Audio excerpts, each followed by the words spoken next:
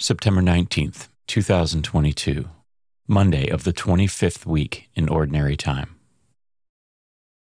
A reading from the book of Proverbs. Refuse no one the good on which he has a claim when it is in your power to do it for him. Say not to your neighbor, "Go and come again, tomorrow I will give," when you can give at once. Plot no evil against your neighbor, against one who lives at peace with you. Quarrel not with a man without cause, with one who has done you no harm. Envy not the lawless man, and choose none of his ways.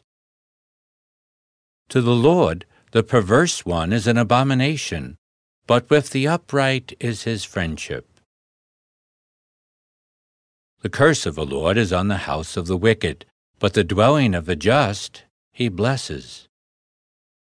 When dealing with the arrogant, he is stern, but to the humble he shows kindness.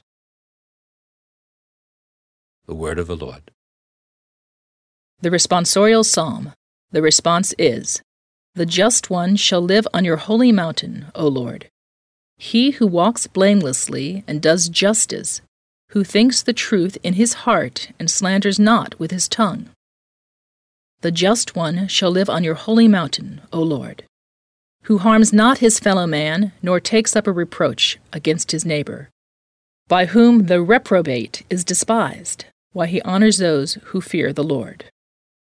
The just one shall live on your holy mountain, O Lord, who lends not his money at usury and accepts no bribe against the innocent. He who does these things shall never be disturbed. The just one shall live on your holy mountain, O Lord." A reading from the Holy Gospel according to Luke. Jesus said to the crowd, "No one who lights a lamp conceals it with a vessel or puts it under a bed. Rather, he places it on a lampstand, so that those who enter may see the light.